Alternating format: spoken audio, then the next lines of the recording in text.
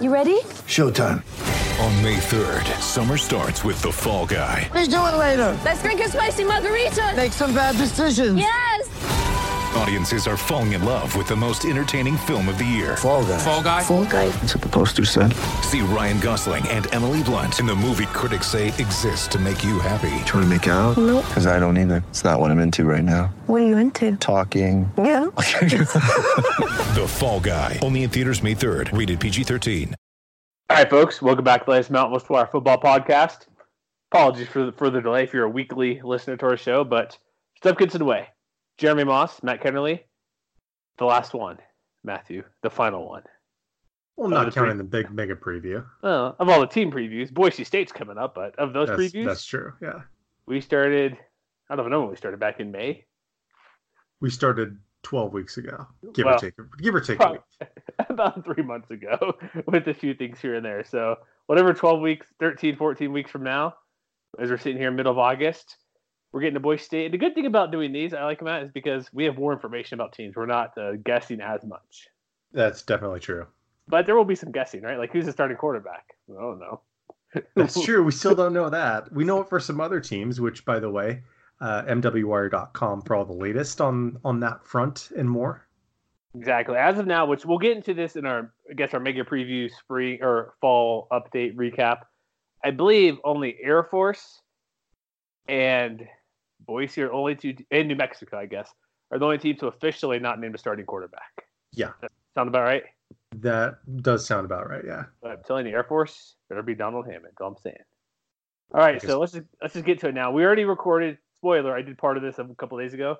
Our good buddy Raj, who does Boise State for us, Raj of Bleeds Blue on Twitter. Me and him talked about 30-plus minutes. So this is not a last year, almost a 3-hour podcast, but it'll probably be at least 90 minutes. So you're welcome if you like that stuff. Still a little bit jumbo-sized. A little bit. Yeah, mini jumbo size. So for those, we got some tweets. Say, hey, listen forever. I get it. Stuff gets in the way. Thank you for tuning in and letting us know you want the show. If you do like it, hey, go to iTunes or wherever you like your podcast and give us a review. I've heard that helps the show a little bit for people to find it, maybe. There's a rumor to that effect. There's rumors. We'll TBD. But let's get to the game. Not the game. Games are coming up. The team.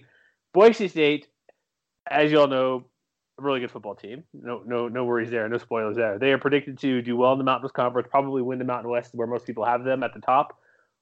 And so where should we start? Should we just start with the quarterback situation or the offense in general, because they have a new quarterback, a new running back, and are missing multiple wide receivers that just moved on and graduated or in the NFL? I mean, I think that maybe before we get to that, it helps to kind of take stock of what happened last year. You know, because when you think about quarterback situations like that, you just want to gloat for Fresno beating them. No, this isn't about that.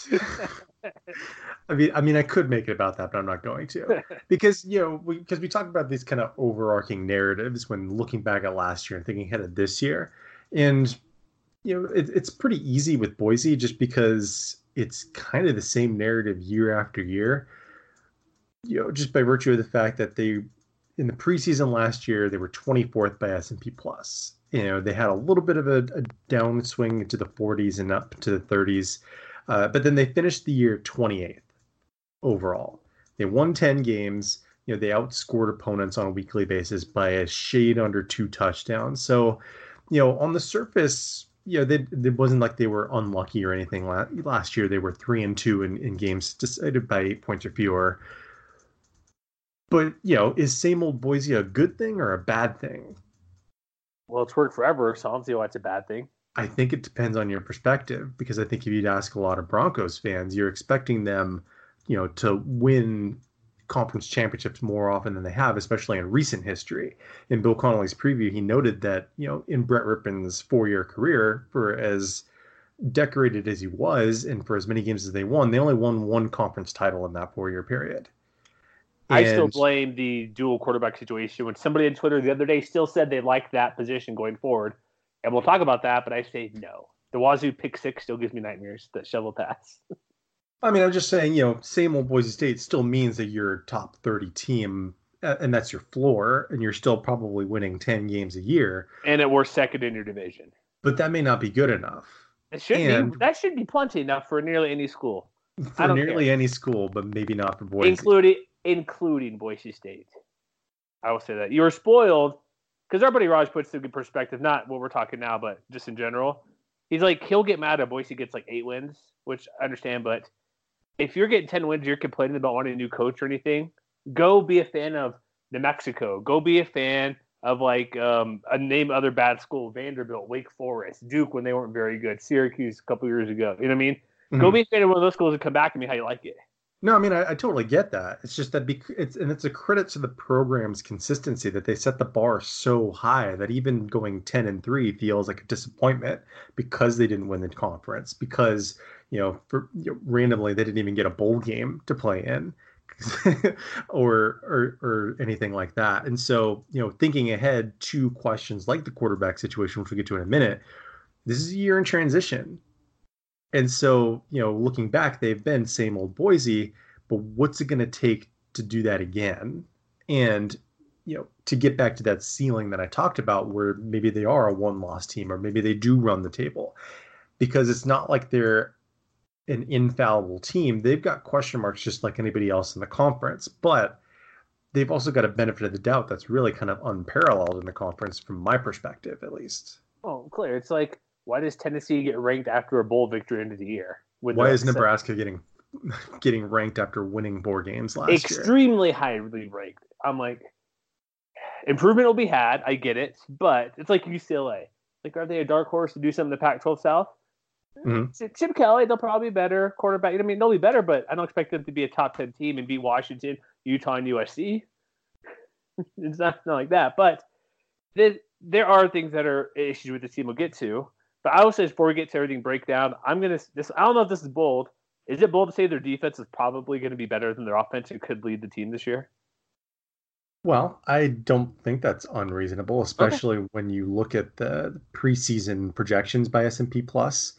On offense, they're projected to rank 42nd. On defense, they're 41st rather, and on defense, they're 22nd. Well, and you got David Mote and Curtis Weaver back there. Whew, tough to beat. Yeah, and last year was almost the inverse of that. They finished the year 18th on offense and 38th on defense by S&P Plus. But again, they're replacing Brett Rippon. He's not the only guy they're having to replace on the offense. We'll get to all the rest in a minute. But same as any other team, finding a quarterback is going to be, number one with a bullet point on all these questions they're going to have to answer this year.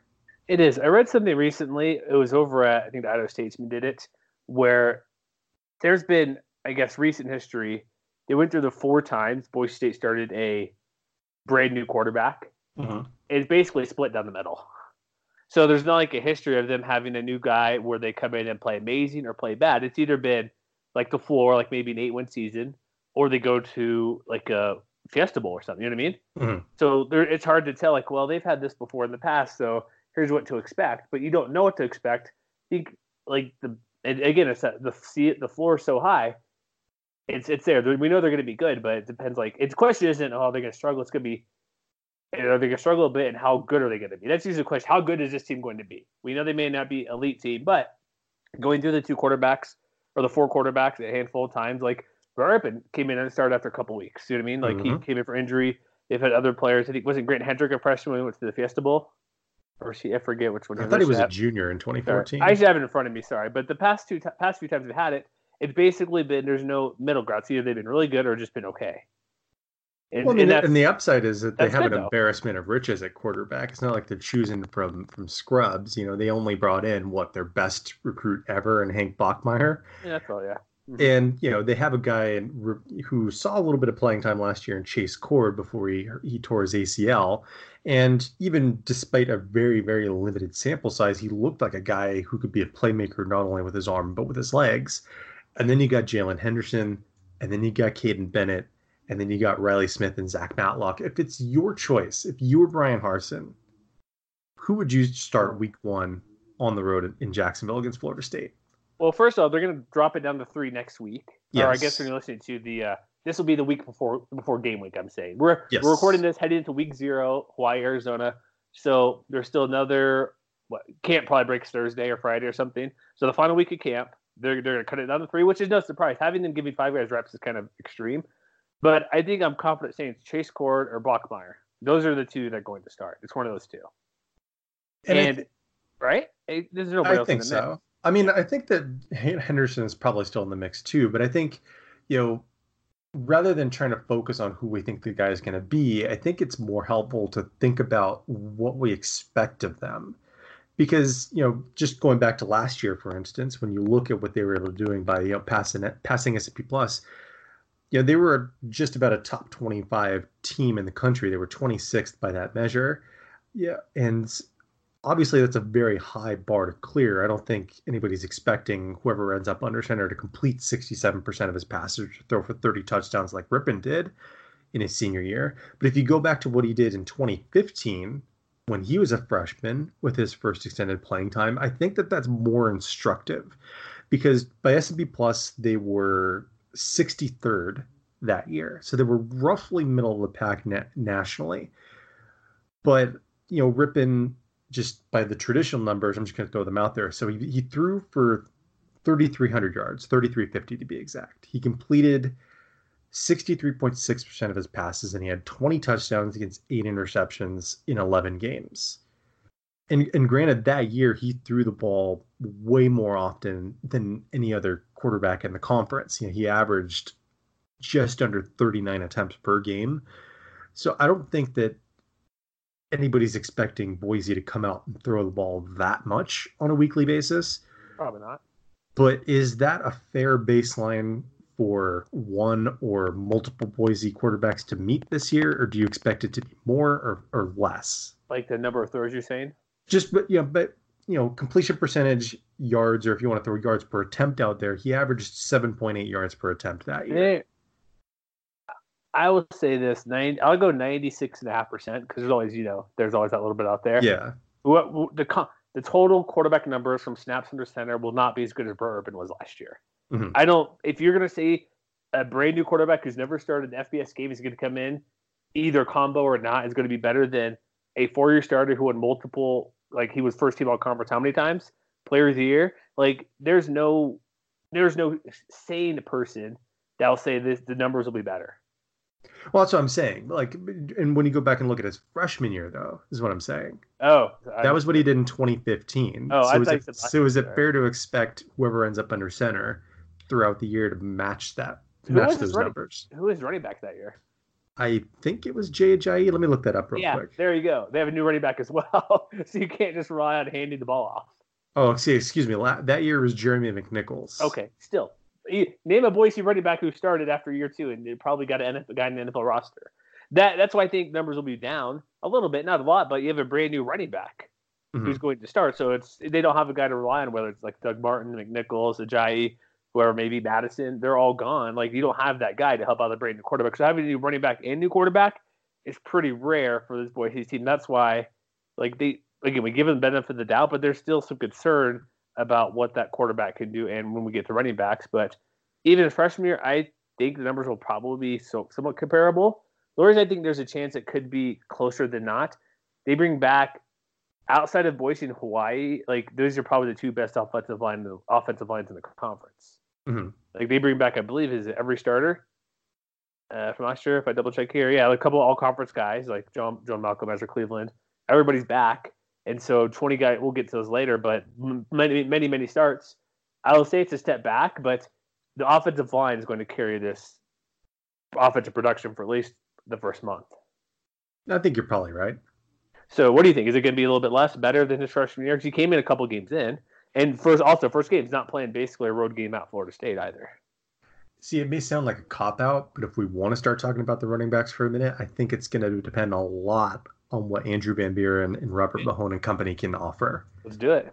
And I'm going to lay this out there kind of one step at a time, because I'm going to throw some numbers, because this is where one of those things that really kind of, I see things connecting one to the other. So I'm just going to start at the beginning with what I'm thinking about. Mm-hmm.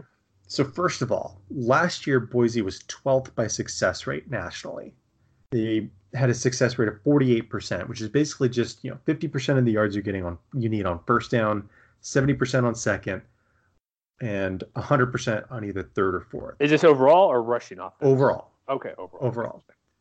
So a lot of that had to do with guys like Alexander Madison, who his own individual success rate was also 48%. That's it. That'd be higher. He's so good. Well, he was very efficient. He wasn't an explosive guy by any stretch, Fair. but he could drag tacklers with him for 1 or 2 yards with the best of them. You know what I mean? Van Buren and Mahone, by contrast, they only had 66 carries between them last year.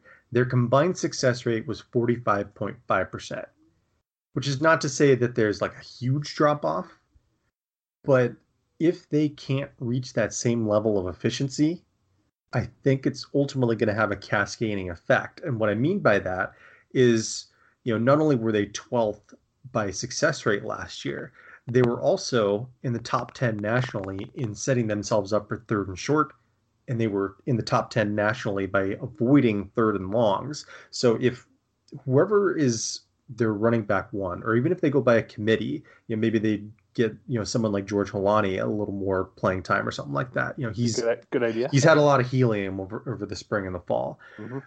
Whoever ends up in that situation, if they can't match those numbers, it may have a cascading effect on what the team wants to do offensively, because in the past they've had to be fairly balanced. And because Madison was so good and because Rypien was so good, they were able to do that. They were not only successful at avoiding less than ideal situations, they were also in the top 25 as far as converting on 3rd and short, and they were 3rd nationally in converting on 3rd and long. Some of those numbers seem a little less likely to be able to not if you have duplicated again. If you have the great offensive line, I think that your chances are nearly the same. I guess what I'm saying overall is that I think there's going to be maybe even more pressure on the running game to produce in the same way, even if it's not one guy running for 1,400 yards like Madison did last year. I think it's important that the running game can match what he did, at least on an efficiency level. Because if there's any drop-off at all, it's going to put more pressure on whoever ends up under quarterback. And it's going to put more pressure on whoever ends up seeing the lion's share of playing time at wide receiver, which, by the way, they're missing their top 2 guys from there last year as well, which we'll get to in a minute. And so I see Van Buren and Mahone, maybe even more than the quarterback position, whoever ends up there, as being the 2 most important guys on the offense. Do you think those 2 are the most important guys, the running game?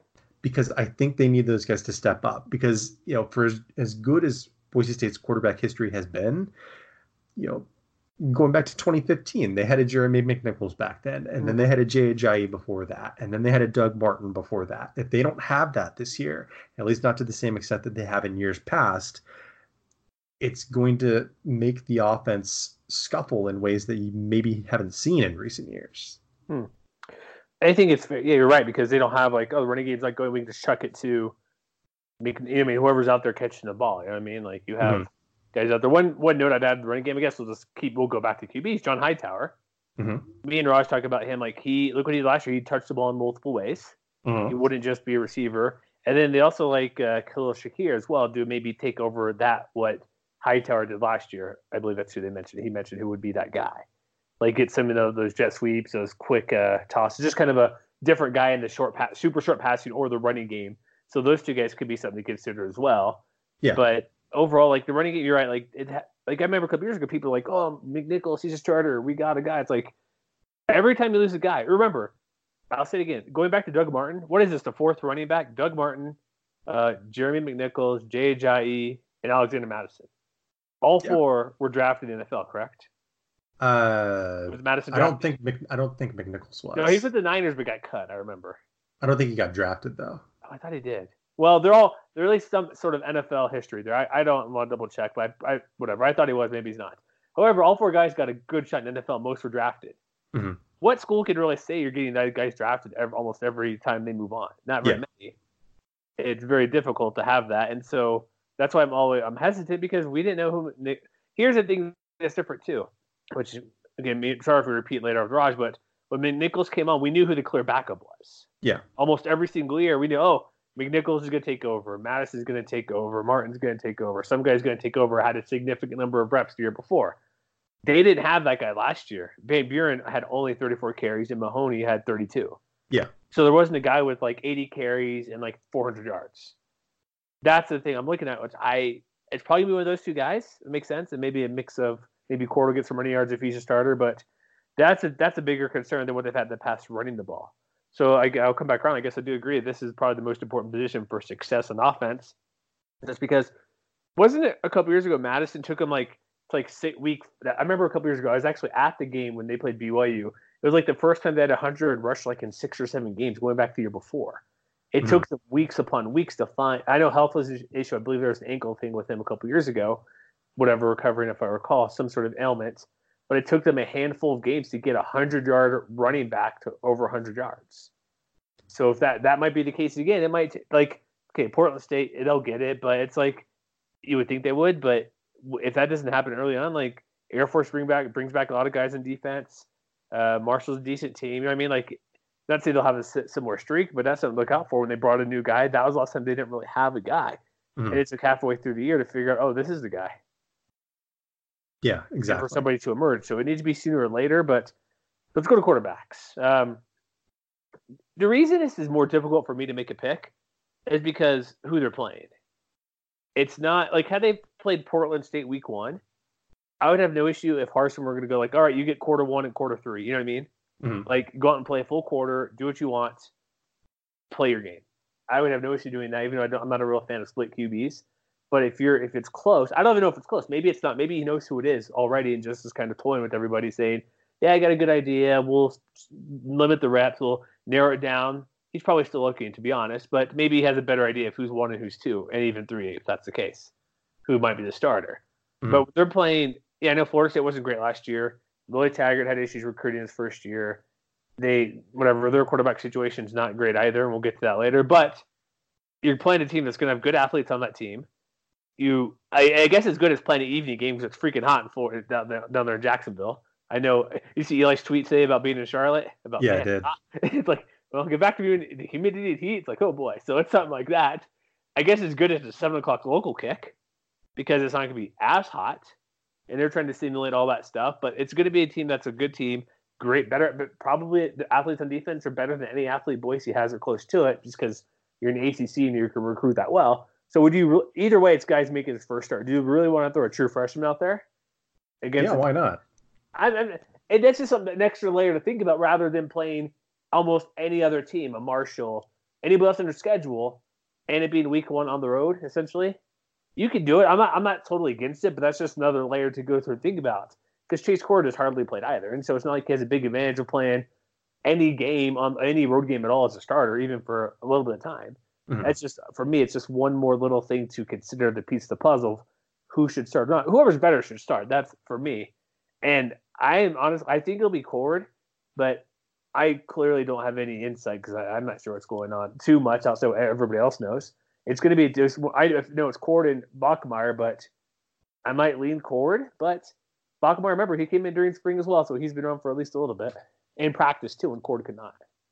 See, I think whoever ultimately ends up as QB1 is still going to benefit from one of the better wide receiver units in the conference, even if Sean Monster and AJ Richardson are moving on, and they're having to replace roughly 200 targets between the two of them. That's all. There's still a lot of talent outside. So whether it's Corder or Bachmeier or Henderson, whoever, to me the only real concern, and there's really been nothing in fall camp that has led me to think that there's going to be like real serious concerns. But one thing that affected the team last year was that, the guys behind Monster and Richardson, a lot of them got hurt throughout the year. Hightower missed a few games. Octavius Evans was basically a non-factor after having, a very promising freshman year in 2017. He says he's ready to go, so that might be a guy that could step up and do something. Khalil Shakir missed some time, and the guys who are, on the field all season long, guys like C.T. Thomas and Achillian Butler, are they going to be ready to step up and be that kind of number 2 or number 3 complement to someone like Hightower? Because I really like John Hightower a lot, and not just because he's a human highlight reel. Yeah. And I don't think that averaging 16.3 yards per catch is going to be something that's going to be really difficult to replicate. I think having those 1 or 2 explosive weapons on the outside is going to be really important. But again, I think they need those kind of underneath weapons, whether it's someone like Butler, or whether it's even one of the tight ends like John Bates or Garrett Callingham. Some of those guys are going to need to step up, maybe not to the same extent that, again, wide receivers past like Thomas Spurbeck or Cedric Wilson have. I don't think they necessarily need a 1,000-yard receiver to be a successful passing offense. But at least among the guys that are returning from injury, or the guys who didn't necessarily suffer injuries last year, but did see playing time throughout the year, some of those guys are going to have to take another step forward. Could it be argued the receiving position has more question marks than running back? Yeah, because especially if the injury bug hits them again, yeah.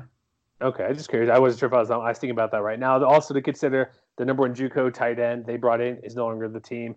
They just lost recently a week ago. True freshman DK Blaylock, no longer in the program.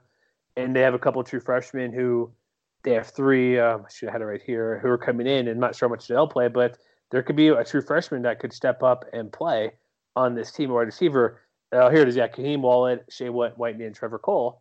I don't know what exactly those guys will be, how they'll be doing, because like you said, Evans will be back. He only played a couple of games last year. Missed all spring as well with that broken foot. So it's like, geez, you got to do something. Get healthy out there. He says he's good to go. But it's going to be maybe one of those young guys will step up and play. But if there's injury, it's like you're really going to rely on like freshman receiver, new running back, possible freshman QB. So let me ask you this. Who's starting week 1? Let's get to right now. Who do you think is starting? If it were me, I think it's probably Bachmeier. Okay, give me your pitch. Why is Bachmeier getting the nod? Because I don't really see a reason for them to delay the future, to make the future the present, because they've got so much talent at the skill positions, even if there is a little bit of prove it at both running back and wide receiver. At least among the receivers, you didn't even mention guys like Damon Cole or Stephen Cobbs, who might see a little bit of playing time, get like 20, 30 targets and do something with it. Yeah, it's plenty. And you've still got the best offensive line in the conference, hands down, protecting whoever ends up under center.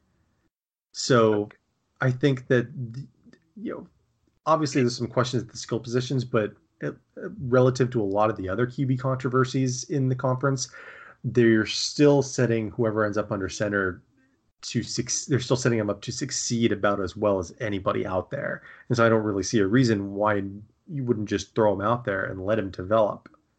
Because even if there's some ups and downs throughout the season, that's every freshman quarterback. What is Chase Cord? Is he a sophomore? What is he? Chase Cord's a sophomore. Yeah. Okay. So I think you convinced me there, because it makes sense. Like I've always said, do this well in the past. If it's close, why not go with the younger guy? Yeah.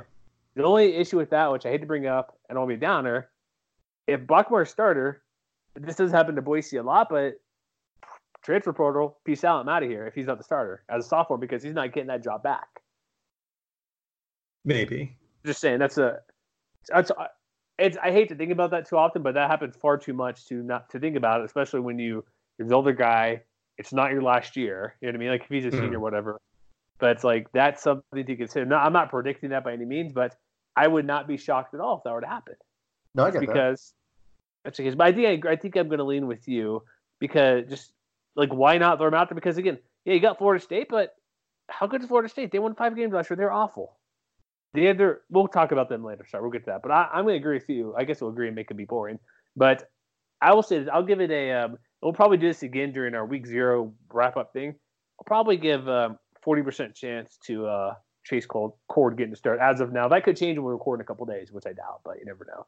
Well, and you mentioned right at the very beginning, too, that he's also going to have a really, really good defense. Mm-hmm. But also a defense that itself is not without some questions. That's true. One quick thing I know, offensive line, we say really good. Let's just hope the right side's better than last year and not screw up too often, right? That's all. Well, here's what I'm going to say. Because I think in the middle of last year, they swapped out Andres Preciado for Jonah Ojukwu, and that was when the offense really came together.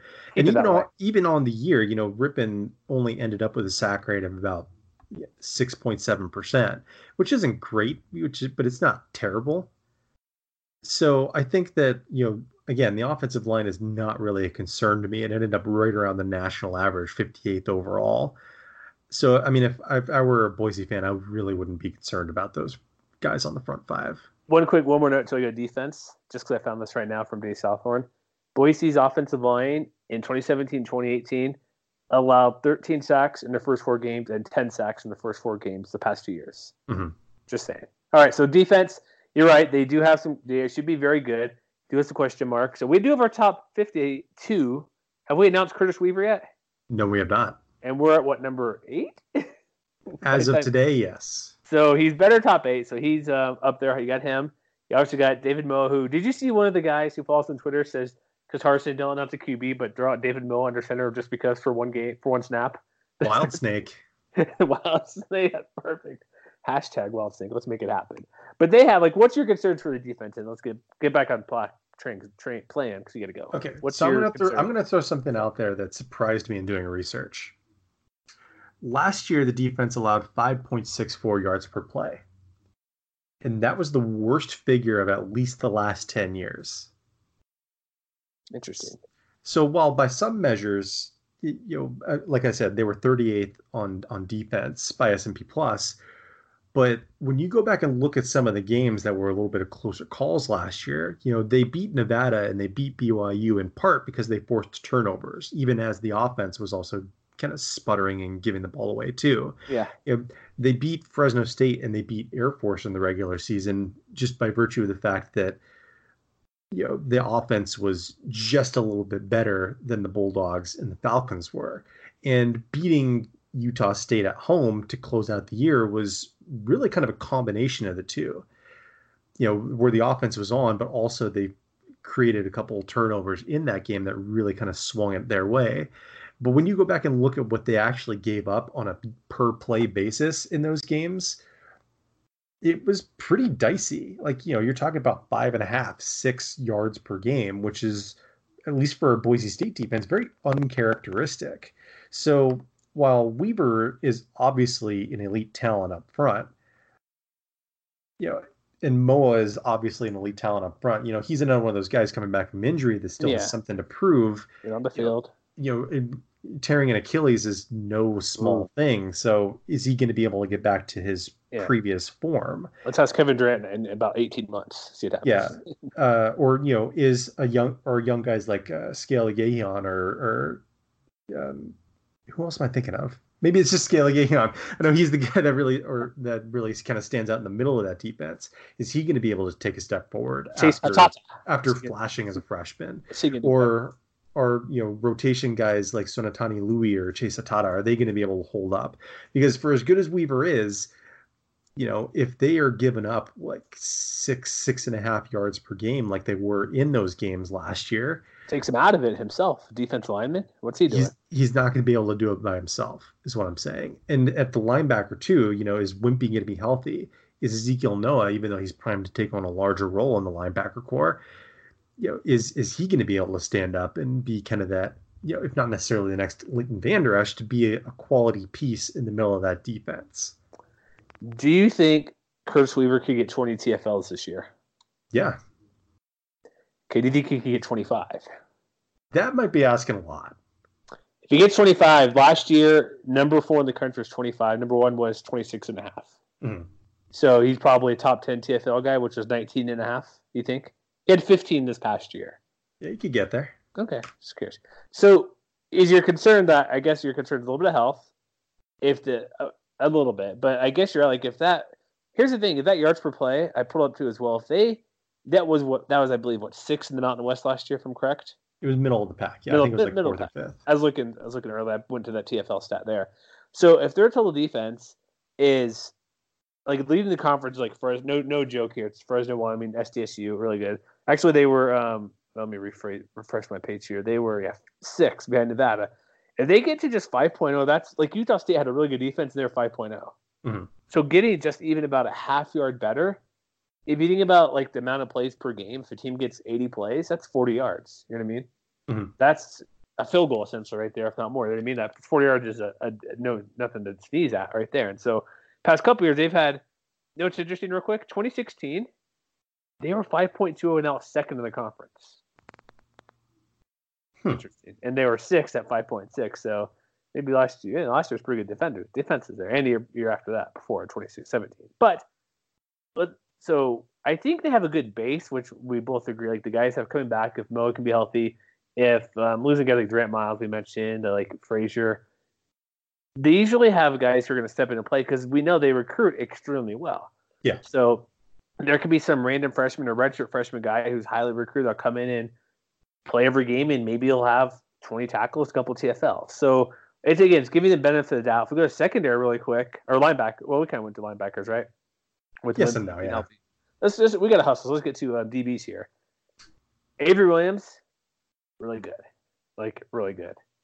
So who they have back in that secondary? They do lose Tyler Horton, who is human highlight. Big loss. Yeah, but they're bringing back literally everybody else who played a role last year. That's what I mean. Yeah, I'm looking through, and they get back. And that's one of those. That's one of those things that's going to make a huge difference because we talk about injury luck, and that was one of those things that really kind of blew through this secondary last year. We haven't even mentioned DeAndre Pierce, who was one of the better safeties in the conference 2 years ago. He's coming back. Kiko Nawahini is still there. Avery Williams was banged up throughout last year. He's coming back. Kekoa Kaniho's coming back. And the guys who stepped up and saw more playing time last year, like Jalen Walker, he had a little bit of a trial by fire, especially in non-conference play last year, but he's probably going to step up into that role vacated by Horton. And that's not even talking about other guys like Tyreek Jones, Jordan Happel. It's hard to see how all these guys are going to play significant roles, but this is like far and away the deepest secondary in the conference. You know what they actually need to work on? They didn't pick the ball very well last year. That's one thing I was going to point out. They had only 7 interceptions. It's 7, and 3 were by Canio there. Canio. And that's one of those things that can really make a significant difference because there are some things that seem almost likely to swing away from Boise's favor, and it's not because of any lack of skill or anything like that. One thing I mentioned on Twitter recently was the idea of fumble luck. Oh, careful with that fumble luck. You can play well and just take the ball and it's fine. There's no luck involved when you strip the ball on that heads-up football mat. Stripping the ball is a skill. Yeah. Falling on the ball is not. An ball that's not rounded can bounce quirky. There is some luck involved. So recovering 17 of 22 fumbles again isn't likely to happen. No. But creating more havoc on the back end is something that Boise can improve upon because when you go and look at the havoc by units, there's a pretty clear drop off from the defensive line to the linebackers to the DBs. And havoc, by the way, is just the percentage of plays where you have TFL, a pass defended, or a forced fumble or an interception or something like that. So it was 6.7 up front, which was 24th nationally. And it was 5.9 on the back end, but that was only 87th. So if those guys in the secondary can just get more hands on passes, that's one of those things that, when you create those opportunities and you break up those passes, the more of those you get, the more interceptions you're likely to get as a result. Yeah, I think two things a little bit. They ran the ball a touch better, teams did against Boise, but interceptions, really quick, they were 10th, tied for 10th. Pass breakups, 11th. Pass defended, 11th. Yes. And so just let's just say they get double-digit interceptions, which would be if they're just basically middle of the pack, that's a pretty big deal. Whoever breaks up, it's a defensive lineman, a guy knocks the ball loose in the secondary. But they were just, this is probably, even though they have everybody coming back and that Horton, Avery Williams, but they had really good talent back there. But it was basically a 50-50 ball or a close ball to get in there and get your hand up or knock it out. They weren't very good at that. So if they're just a little bit better, maybe that could offset something else on the defense. Like, maybe this section here is a touch worse, but they're a touch better here, and it balances back out. So this is probably the area of the most improvement they could have on the defense, I think. Definitely. And, by the way, there are other guys, too, that they brought in. Like they brought in Kafari Buffalo, who was a transfer from the Citadel. They moved Roman Confensis to the secondary. He's going to be in that same mix with Kaniho as a nickelback. So they've got options back there. It's just, it's not to say that there's a lot of quote-unquote prove it. There's just a little bit of question that maybe more so than the other questions that are surrounding this team. I'm more confident that they're going to find results when it comes to that kind of thing. Yeah, they'll be fine. I just think there's one area. Because, again, here's the thing, we're pretty confident the fumble recovery will not go in their favor as much. So let's just say it goes 50-50, but then they improve on the deep, passes knocked down. It's like it's not turnover, but it could offset a bit. So let's hustle here. Go special teams. They need a new punter. They also need a new place kicker, a field goal kicker. They just need to get better overall at everything on special teams. They were 121st Yeah. nationally by S&P Plus last year. If John Hightower returns kicks, he needs to be better. And Avery Williams, we see what he can do. It was okay this past year. The year before, I think, is really good. So I think they have potential to return spots, but it's like, come on, do it. It seems like the kicker and punter situations I haven't heard anything disastrous coming out of camp so far. That's good, right? I think that Joel Velasquez is likely to play a role one way or the other in that regard. Yeah, he's kickoff guy last year, so I'm pretty sure he'll be in the mix. And I'm sure that's one of those things that literally everybody's keeping their eye on, because that was one of the things that betrayed them maybe more often than anybody would have liked last year. Not just kicking, snapping the freaking ball. You know what I mean? Yeah. Oklahoma State, San Diego State, come on. Yeah. It's we don't need to get into that, but ball, player, make it simple. Get it to the guy. There you go. So, all right, let's take a quick break, then we'll get to the schedule here. Or no, excuse me, not schedule. I'm going to insert really quick our Raj interview now. All right, now we get to another part of the podcast, the Boise State preview, which is an exception because we didn't do this for any other podcast. So you should be Raj should feel special. Well, I mean, Boise State is not the current reigning champs. Tip of the cap to Fresno State, but Boise still is by far the most important team and the king of the Mountain West. So I think this is only appropriate. They got the chair, so I guess that counts. Maybe the throne. The throne. They got the throne. It looks like it's coming back this year. Ooh. So, what adjustments are they making? What should we add to that? Because that's a good thing to know. the throne. Do you know what? It was just. I don't know if you saw this, but ESPN released a little clip on Twitter with like the U chain and whatever, and Avery Williams got a little like shout out because he was on the package. That's right. They showed him sitting on the throne. It was pretty cool. So they have to bring it back, right? They have to bring it back now. That was the best thing ever because we got, like you said, the chain, they had the belt, and then it's like, dude, you got a chair. What else are you going to do? How can you top that? So this year's going to be fun for Boise State. Here's the thing about the league. We're not going to do like 2 hours like last time. So we'll keep this fairly brief, I guess. Briefish. So within the league, every single team, Boise included, obviously, Utah State, Fresno State, lost a lot of talent. Like, yes. Boise does, like you're right, they do get the benefit of the doubt because they got the same, similar to Utah State, most of the defense is back, so they'll be fine with some great defenders. Like you got David Moe's back there. Got a lot of guys who are going to be really good for Boise State. Utah State has their guys like Woodward and Tippa. Offense, question marks, but like you said, like any ranking you see, top 25 or Mountain West, that's why they're predicted to be at top of the conference again because they've done it for so many years. That's why you mentioned Fresno State probably be fine, but they haven't had like even like a 4 to 6 year high level trend of winning 9+ games. So that's why I think we both believe Boise is going to be in contention until proven otherwise almost every single year. Well, not only do they recruit better, but you're right. They've had a lot of turnover at coordinators, but Brian Harsin has been there for 5 years, and he has a track record of churning out 9, 10, 11 wins every single year. So until he stops doing that and stops going to the conference championship game, which he's done 3 out of 5 years, I think you got to kind of pencil them in unless you have some really pressing reason not to.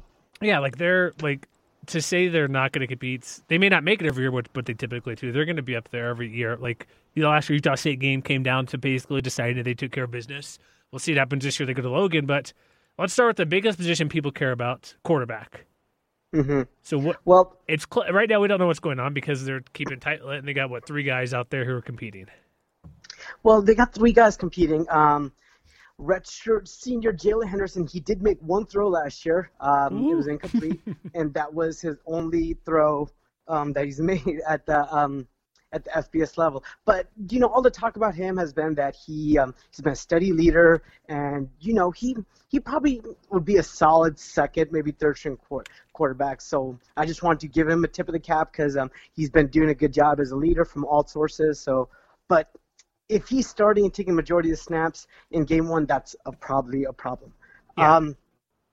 Brian Harsin did make some interesting comments after the scrimmage, which was closed to the media, but they did have a live scrimmage. And he said that Chase Cord was playing pretty much, full, playing everything he wanted to play other than goal line, and that was only done for safety reasons, just like precautionary reasons. So it looks like Chase Cord might be further along than we thought. And then Bachmeier is living up to all the hype as hype goes, and we just don't know, I guess. So no clarity that I could provide to you as a fan. But it looks like Cord will probably be ready, and it looks like Bachmeier is ahead of schedule. It would make the most sense. You go with the guy who's actually been on the team for a little longer. I know Bachmeier came early in spring to come do his thing to participate that way.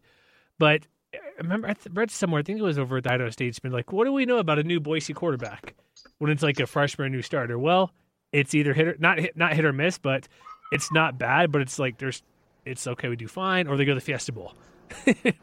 Well, and so it's like it's hard really to make up what they're going to do. It's like how the track record is kind of it's just not clear. It's like there's two ends of it, but neither's really bad. Sure. One's just great, and one's just we're good. Well, one thing that should be brought up with Chase Cord is what made him a pretty good player last year and hopeful moving forward is that he had legs. So we thought he could fit better into Zach Hill's system. If he's not fully ready to run, then how effective is he? And he did have ACL issues in high school, and his senior year he didn't run very much, and his stats dropped pretty dramatically. And so we don't know. I mean, I don't know what he's going to do if he doesn't have the ability to scramble. And then Bachmeier he's big, tall, he can move around, and he can throw the ball. So, but he is a true freshman. It's just so hard. And Brian Harsin did say he's going to release who starts. If I were him, as frustrating as it is for a fan, I wouldn't release who is starting until the very first snap of the game. What do you say? 10 days, I think, something like that, week plus. Yeah, I think it's probably for the team and just start divvying up the snaps. But it looks like they'll name a game one starter. If they do name Jalen Henderson, that doesn't mean he's playing the whole game. It doesn't mean whoever is nominated is going to play the entire game, unless it's Chase Cord and they say he's not going to be held up with injury. Then he'll probably play the whole game unless performance or injury. But I think he's playing enough in practice outside the goal line to not worry about it. It's just you go to the Florida State, which we'll talk in a minute about, like kind of what your prediction stuff. But here's you go on the road to that team who's whatever. They only won 5 games last year. Willie Taggart's like overpromised, underdelivered by miles out there. It's like, we're going to be great. Like, no, relax. So here's the thing about new quarterback. Okay, well, what does Boise run the ball well? Oh well, new running back as well. Like I made this argument, not this argument, but kind of my thoughts when Jeremy McNichols left the NFL. They've had a proven track record going back to Doug Martin of guys going to the NFL, J.J., everybody making the league. It's usually going to be fine, but it's still a concern. Like, well, we won't know until we see it somewhere with quarterback. Typically, it's going to be fine. But game one, you can't just say, okay, we're going to hand the ball off to let our stud running back, like maybe it's Robert Mahone, maybe it's somebody else. Well, we don't know who that's going to be either because it's a new guy. I believe this is the first time in a long time they've had both a new QB and running back. And for any team, even for the consistency and recruiting they do and coaching they have, there has to be, in the back of your mind, some concern about how good is this guy going to be. Because remember, when McNichols or Ajayi left, it didn't really happen for like week 5 or 6 for somebody to emerge. Well, I think that there was one difference. Is because like when Ajayi was playing, in his last year, McNichols took all the snaps as a true freshman. Mm-hmm. And then the same thing happened when McNichols was a junior. He was going to take off. Masson took all the backup snaps. And last year, Andrew Van Buren, as a true freshman, did take some snaps, but he didn't really win that role over Robert Mahoney. So they kind of, just so you know, the two of them are going to be in the mix. And then George Halani, who will play, he'll definitely play. Mm-hmm. He's a true freshman, and he's practicing with what Brian Harsin is calling the veteran squad. So he's definitely going to play, but he's a smaller, shiftier back. And, I'm 18, 19. I don't know how old he is, but he's not going to carry the ball 20 more plus times. So at least not game one. It looks like it's going to be a running back by committee. And then one other significant loss that Boise State had was they picked up the number 1 JC tight end. I think his name was Austin Griffith, and he was ruled academically eligible. He's no longer with the team. So that would have been a nice option to have. He was like 6'7" or 6'8", some really tall JC tight end. But, when you have a young quarterback, obviously you want to have a tight end running back options just to take some of the load off them, because Boise State's strength right now is on the right side of the offensive line and at wide receivers. But if you don't have a quarterback that you could trust, that's not going to help that much against a really good fast Florida State defense. Yeah, that's what me and Matt mentioned earlier before we brought you on about, like, the offensive line brings everybody back. All conference guys, like Ezra Cleveland, probably likely NFL guy. John Molken will make his league as well. 320s, huge offensive line. So even if quarterback hiccups or whatever, they're going to be protected. One thing I want to see, John Hightower get some handoffs. Is he going to get the ball any way possible, like last year in a couple of games where he had those multiple touchdowns off the bat?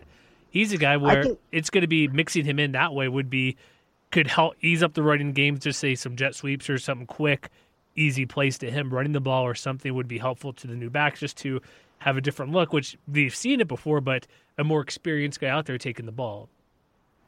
Well, not just Hightower, but I think Khalil Shakir is going to be doing a lot of trick plays too. Mm-hmm. So they're going to have some option. And, this is not a situation where their quarterback got injured and they're scrambling. They've been preparing and planning all year for this. Mm-hmm. So I think the other side of the ball it will be more important against Florida State because Florida State's one big hole is probably their quarterback. They got somebody. James Blackman. It looks like is going to be the projected starter. He beat out the Wisconsin transfer. Austin Hornibrook, who I don't trust for my life watching him play. Right. Well, he couldn't score against BYU, which wasn't good. Oh, boy. And it's not very often that a multi-year starter loses his job as a senior. So, I don't know what's happening there, but either way, I think one thing that's kind of being under-talked about is David Moa is slowed up a little bit in practice. That's supposedly just precautionary reasons, but if he's healthy and Curtis Weaver's healthy, and Florida State does have some problems with their offensive line. They're missing a couple of guys to injury, and they just moved around a lot of guys last year. So I think that's one thing that could really change the game if Boise State's able to put pressure on whoever Florida State's quarterback is. And, you got to win the turnover battle. I think Boise State's got to win the turnover battle by about 2, and I think that's the formula to win. And that's tough. So I would say Boise State, I'd give them about a 35% chance of winning this game. Yeah, I think it's like a 3 to 5 point line. They're trying to, which you cannot do in Idaho, simulate the humidity, but they do the best they can. Let's get the field wet. What they should do, maybe they're doing it. It's indoor facilities, so not sprinklers. But if it's sprinklers, you run those on a mist all day, get the cloud coverage going, get to 95 degrees. That'll be brutal. Do we know the kick time? Is it like a midday kick? Do we know that? It's a mid-afternoon kick. Oh, great. Right in the middle of the day at 12 o'clock. So. Right. But the team has been, what the local media is reporting in Boise, is that the last couple of practices I've been with the heat turned up and Florida State. Actually it's a 7 o'clock game. I thought it was a middle of the day game. Oh, yeah, it's mid-afternoon. I should have been more specific. Well, I guess for us. Yeah, I was thinking it's 7 Eastern, so it'll still be warm, but there's maybe some cloud coverage. But guess what? Humidity doesn't matter if it's dark. So one thing a lot of the guys be here, Rains, Dave Southern, a lot of the local media has been reporting is that Brian Harsin has been pumping in the Florida State, what's called the war chant, the Tomahawk. Get it right. Don't get the wrong one or you get yelled at. I don't want to get yelled at. So they've been playing that at full volume. But this game is going to be in Jacksonville. I thought originally that they were moving the game to Jacksonville to maybe cancel the Boise State return game and make this a neutral site game. But from what I'm reading on Florida State boards, this game was really moved to appease some, big-time boosters that just happen to be on the Eastern Seaboard type of deal. So I don't know what the crowd's definitely going to be Florida State heavy, but 90-10 at least. Yeah. It'll be heavy then, but it may not have this. Well, obviously, it won't have the same at Doak Walker out there in the stadium. And so it's like.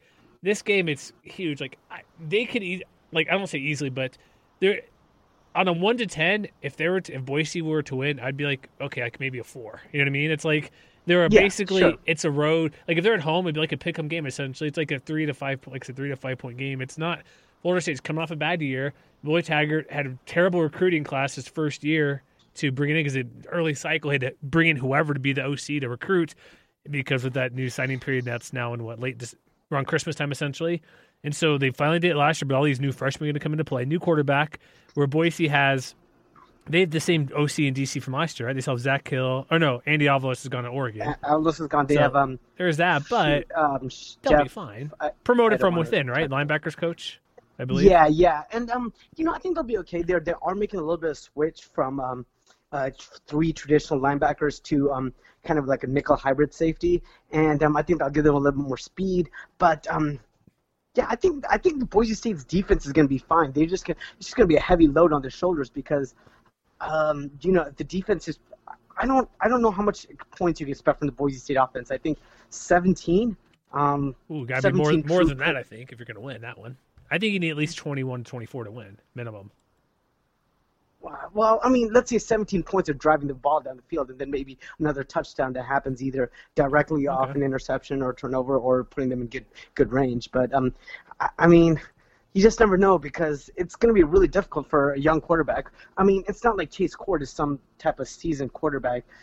Last year he played, I think, probably 5 or 6 games before he went down with his injury. So it's going to be a young quarterback, inexperienced quarterback, and it's going to be a big game. And I think 17 to 24 points is probably what you're going to get from the offense. Let me give you some positive notes here. Florida State last year averaged 21 points per game. 13 Well, to yeah, 14. That was fewer points than Pittsburgh. Then Virginia. And, they didn't even come away from last season saying, all right, we got our quarterback figured out, or we have something going. It's just their offensive line is in shambles, which makes me really happy because the strength of Boise State's defense will hopefully be Curtis Weaver. And, I don't know what's going on. I just don't know if Willie Taggart's not a good coach, but we know that they have recruits and we know that they have speed. So, So, here's the teams that were good last year they played, that lost to, Syracuse, top 15, 30-7 loss. Clemson, 59-10, clearly. Notre Dame, 42-13. Florida, who has no offense at all, scored 41 points against Florida State. So I was looking up their game differentials, and I thought that they probably showed life near the end of the season, but that wasn't the case. They didn't finish strong. They didn't look good, and they were trying to jump through hoops to try to keep their bowl streak alive, and it just didn't happen. So they didn't finish the year strong. Plus 4 or 5, so they barely beat Boston College, who knows how they are because we barely saw them for a quarter in Dallas. Yeah, they had one moment in the sun last year. So that game, I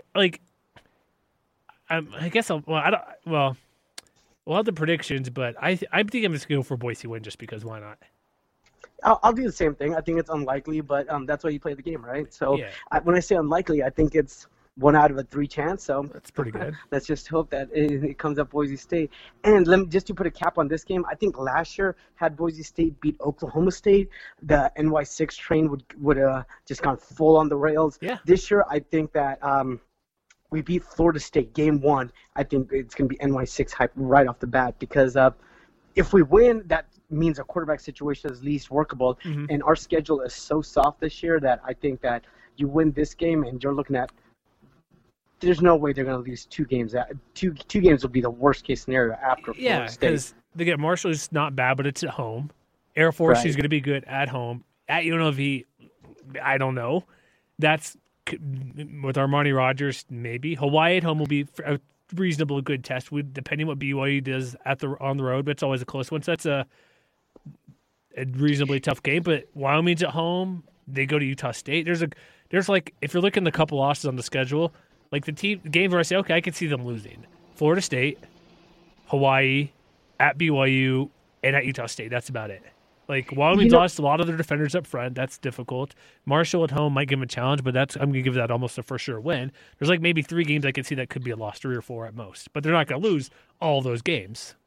Well, okay, one thing about Marshall I wanted to say real quickly is that's on a short week, so they play them on Friday night, and it's right after going to Florida State. So, yeah, I think they're going to win this game, but it might be tricky. Win or lose, they'll probably be pretty beat down, pretty emotional after Florida State, unless, it's a blowout. And I'm just saying that might be a little bit tough. And they're a decent team, too, so it's not like it's just some pushover. Right. And Marshall, I think, is playing some type of division, like Virginia Military Institute. So I don't know if that's an FCS school. I don't know what that is. It's FCS school, VMI, yeah, low level. Okay, so it is an FCS. It's a win. School. So they're gonna have a scrimmage week 1. So the way I'm kind of looking at it is, I think the BYU game will be kind of a toss-up. I think Boise State's a little bit better, but not by much, and it's going to be in Provo, and BYU's been played them tough, so I think that's going to be a toss-up. And I think Utah State, I would say Boise State probably has about a 65-70% chance of winning that game. And then I'll give maybe 1 loss against the field at 50%. So that's how I see Boise State after the Florida State game. So I see that being maybe 1 to 2 losses, but it might be they might be able to run the table. And it's so weird how these type of things work out when obviously I don't think top to bottom they're as strong as they were last year, but the schedule sets up much nicer for them. Yeah, look, just because I said tough games are at home, tougher ones. Yes. When you look at their win probability, at S&P Plus, they're projected to win every single game. Even Florida State and BYU? 54% Florida State, and BYU is 60%. Those are their 2, and Utah State's 56%. So it basically goes Florida State, Utah State, BYU. And with BYU, Well- it's like I don't know who they're running. They might run the ball well. They don't have a receiver to save their life. So we'll see how that goes eventually. Until I believe it, outside of their tight end, it's like, well, show me something here. Well, I don't think Utah State is going to be as hard as a lot of people are thinking. Because they're replacing their entire offensive line, and Boise State's biggest problem is quarterback. Mm-hmm. They're going to have quarterback figured out by their 11th game. So Utah State, that's the thing. But still, that's why I like that game late in the year. Like with both teams having issues, I haven't soured on Utah State, but I've kind of eased up because I think I have them at 10 wins, which maybe a touch high. By that time, who knows what's going to happen with either team? If you have, you're not new at that point. You know what I mean? Week 10, 11, 12, Right. everybody's played experienced. It is in Logan, so it gives them a little bit of advantage there. Depending, it's a night game, so snow game, that'd be fun. That'd be exciting to see whoever does. But at that point, both team, any issues they've had should be resolved. But overall, Utah State, early on, like, okay, there's a new line. Gerald, there's a guy from, I think, Snow College, running back, that they really like as well, who could step in. But you're right, new offensive line, new receivers. Maybe Savon Scarver will step up, and you already know he's an All-American return guy. Is he going to be what Rontavian Carver was last year or something? But the game I'm most excited to see is probably the Utah State game versus Boise. Would you say that I've already went ahead and said that that's right now the most anticipated game on the conference slate this year? Would you agree with that? In conference, like I would, well, not from Boise State for the entire conference. I would say that right now, obviously things are going to change as we go along the year, but now, I think so. Yeah, that would probably be the overall, I could see that. Only other game because Boise doesn't play Fresno, San Diego State doesn't play San Diego State Fresno, but Aztecs were kind of not great last year. They fell off. I would say, and I don't trust Hawaii enough to say Hawaii Fresno State, especially because I think that's in Fresno. So that one is like I pulled up. I like here's the two teams I'm high on. They play Fresno's in Hawaii, and I love Air Force as well because I've already even without Cole Fagan, like Troy Calhoun knows what he's doing. They bring back nearly everybody.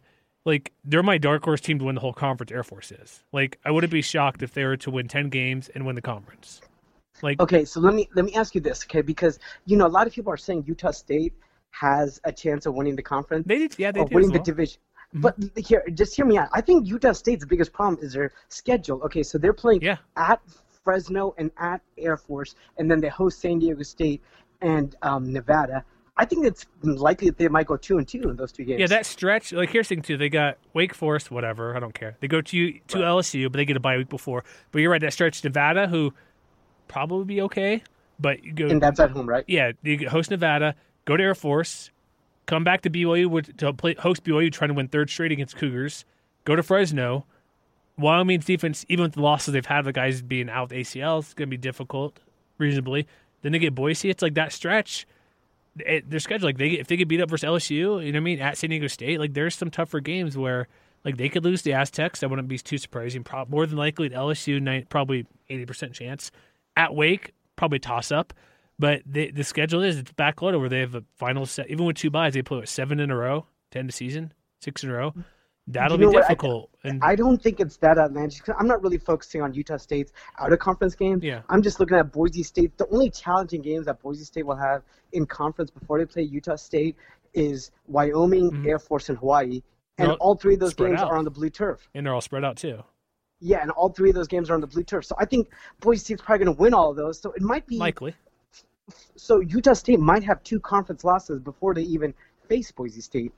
That's why that'll be interesting because the Air Force game will have already been played. That's going to be right. Those are top 3 teams. I think we're clear to say Boise, Air Force, Utah State in some order will be top 3. Right. There's no. I don't think people on Wyoming train. I was in on the train when they're healthy. I'm like, no, get away from me. Sean Tabers. I think Wyoming. You could say. I mean, I'll just a quick tip of the cap to Wyoming. I think they'll be better than Colorado State and New Mexico. So they might be a middle team. Yeah, if that's some type of respect factor, but I think they'll be a middle team. With their defense losing guys, they've taken a step back. But like when Boise plays, right, it's all spread out of when they play, so it's not they don't have a huge stretch. Their schedule's like perfect. They go 4 off, 3 off, 4. Right. And there's no like what's their toughest back-to-back? Hawaii at BYU.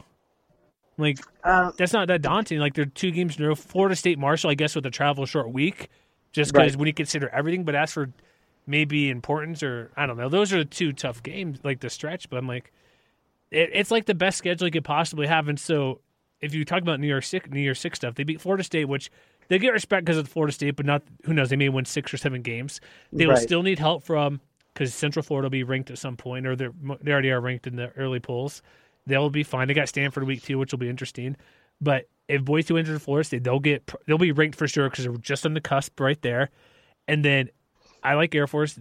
Who knows what credit they'll get, but the only problem they have in moving up is unless Utah State does really good or BYU, they're not going to play a ranked team the rest of the way. But then again, all you got to do is win the conference, and if UCF loses to USF or who knows, the Temple game like last year is crazy, or Stanford knocks them off, it'd be smooth sailing. It's like there's nothing that scares me on their schedule outside of not even Florida State scares me all that much. It's like there's no game of schedule like, ooh, be careful of that team. Like Utah State's probably well for me, I'd say Hawaii honestly, just because I think Cole McDonald and that offense could be really good and be a huge fun test, and that could be a great game. But even then, it's like, well, when they come to the mainland, they struggle, and so it's like, come on. Right. I think Hawaii does have a bye week before they come to Boise, for what that's worth, but they're still traveling to the mainland. I think here's the way I look at it is the committee. They don't really pay attention that much to the group of five. So I think if Boise State's undefeated, just the name recognition is going to put them above. Like some people are talking about Houston, Cincinnati's schedule, and their schedules are better than Boise State. But in some weird scenario where Boise State's undefeated and Houston's undefeated, I'm not even worried about that because first of all, it's very unlikely that's going to happen. And second of all, I think the committee will just give the nod. I think the committee is just going to put Central Florida first, the Boise State second, and then the AAC third, and then miscellaneous Mount West team fourth. Yeah. And well, it's like I think years ago, Marshall, when they were unfortunately, their schedule was just crap because West Virginia canceled. They were right. I remember Boise. I think wasn't Boise ranked ahead of them. They were 10-0 and didn't even get ranked until 10-0. Like I guess we'll stick them at 24 if we have to. It's like Boise's a bigger name, which helps, but it may not like beating Florida State will help. And they'll be here's the thing with them: they'll be ranked the entire year, and even though coaches. AP don't matter much, but still, we got number 22 playing Air Force, who's 4-0. You know what I mean? Like 4-0, 4-0, or 3-0 playing each other. You got at BYU, you got number 17 Boise State. You know what I mean? They'll keep sliding up, and you'd think I think more people are on Hawaii a little bit to be more respectful because their hot start last year, that could be a decent win. Air Force, and like they're just going to slowly move up just because teams lose, unfortunately, because they don't have like a great team. They missed Fresno and San Diego State, and even Nevada, who's been better of late. It's sort of, but you know what I mean. Like they're exciting a little bit. Go to bowl games here and there, but let me ask you this real quick before we wrap it up here, because we've gone longer than what I told you before, which is fine. Right. But just to wrap it up real quick, I think the pulse I'm getting from most Boise State fans, and I agree with this, is we talked NY6 just because we have to, but like I think what Boise State fans want is just a conference championship this year, and I think I would be very, very disappointed in the Broncos if they did not get to the conference championship game. And in a one-off in a conference championship game, if they lose, it's disappointing. But I think I would consider the season to be an utter failure if they did not get to the conference championship game. And the only real scenario that could happen is if Utah State is much better than I'm giving them credit for, or Boise State just collapses without a quarterback. So. If Utah State is just some super hot team and they happen to upset Boise State and they've gone the rest of their conference schedule with only one loss or undefeated, then that would suck. But there should be no real reason that Boise State doesn't reach the conference championship game unless Utah State's way better or Boise State just collapses. I'm pretty sure that game will decide the title because Boise and Air Force have already played, as will Utah State Air Force, because that early game for Air Force and Boise and Utah State Air Force is a few weeks before, so I'm pretty sure, like, we'll see how there'll be some sort of split of some score, but it will know that would be like the de facto division title game. Like, basically, it'll be what last year was. The winner goes on. Yeah. The only kind of weird scenario that I could see is if, like, Utah State has, like, one loss to Fresno State or something, and they beat Boise State, so now they both have one loss, and then if Boise State wins their next game and Utah State loses to whoever, whatever, there's that one game, they have. But again, they go to Fresno, they go to Air Force, they have all those road games to San Diego State, and so it's seeming less likely. But I still think that game will determine. Maybe it won't be. Maybe it'll already be decided. But if I'm to believe, as you are as well, they're the top three teams in some order, that game will probably be deciding that. But it could be done before that. So you said successful, win the conference. Unsuccessful or failure, not going to conference. All right, not going to the conference championship title game. Sorry. So if they go to the conference game and lose, that's a disappointing middle ground. Okay. All right. I see you. All right. So let's do one thing. We're going to put these up in written form, but I want to ask you now here: who's one player we should know about that nobody's really mentioning? Could it be for you whoever the quarterback is? even though we're sort of talking about him, but we just don't know who. Well, this is kind of for maybe since this is hopefully non-Boise State fans are listening to this, but I'm going to say, because Boise State fans are talking about this guy, is George Alani. So he's a true freshman running back from California. He was their number 2 recruit after Bachmeier, and he's going to play, and I think he's going to be really good for the next 3 years. He might go to the NFL early. He might be next Jeremy McNichols type of guy. He's kind of shifty and fast, so I think he's going to be the guy that I want to talk about. I think he's going to have a big year, and Khalil Shakir, most people know who he is, but I think he's going to be healthy, and he's not a true freshman anymore. I think he's going to have a big year. So I think George Alani is, and Boise State fans, I'm sorry if this is a little bit disappointing because everyone kind of knows these two guys, but I'm going to put those two guys out for the conference. Can I say really be weapons? Can I say Octavius Evans, perhaps? Yeah, I mean he's had a great missed last year, so there's a thing right there. Finally healthy. That's the word I'm hearing. So hopefully, yeah. You know, a lot of Boise State fans have been talking about him. Maybe not kind of versus Khalil Shakir, but you know, I'm kind of thinking that Shakir is going to be the guy, and some people are thinking Evans is going to be the guy, and then you still have Hightower. So the wide receiver group is going to be good. It's going to be good. It's just, can the quarterback get him the ball? Obviously, that's the big question. All right, and you sort of mentioned this. The most important game, is it Florida State or is it Utah State? Or BYU? I'm going to say Florida State. Like, I saw some of the other people's kind of answers, and they were saying Florida State, and I was trying to get myself to say Utah State, but I just don't think Utah State is going to be that tough of a game.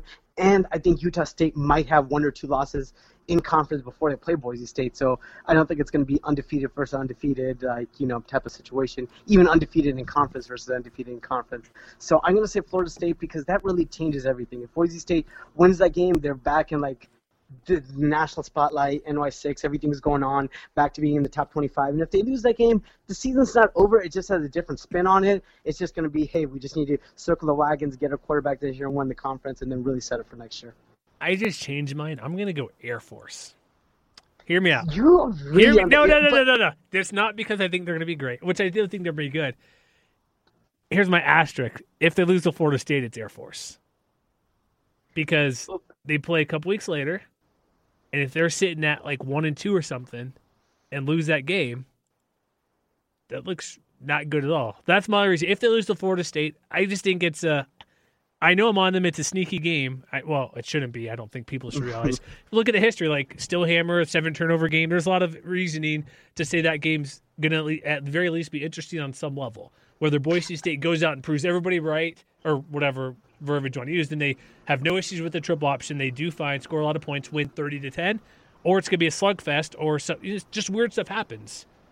And my only thing about that is Boise State plays Portland State the week before. They got time. So they will get their quarterback. I think they'll get the quarterback thing figured out by then for sure. And no Cole Fagan, and the game is on the blue turf. And Boise State's played a little bit better against the triple option. So I think Boise State will be okay in this game.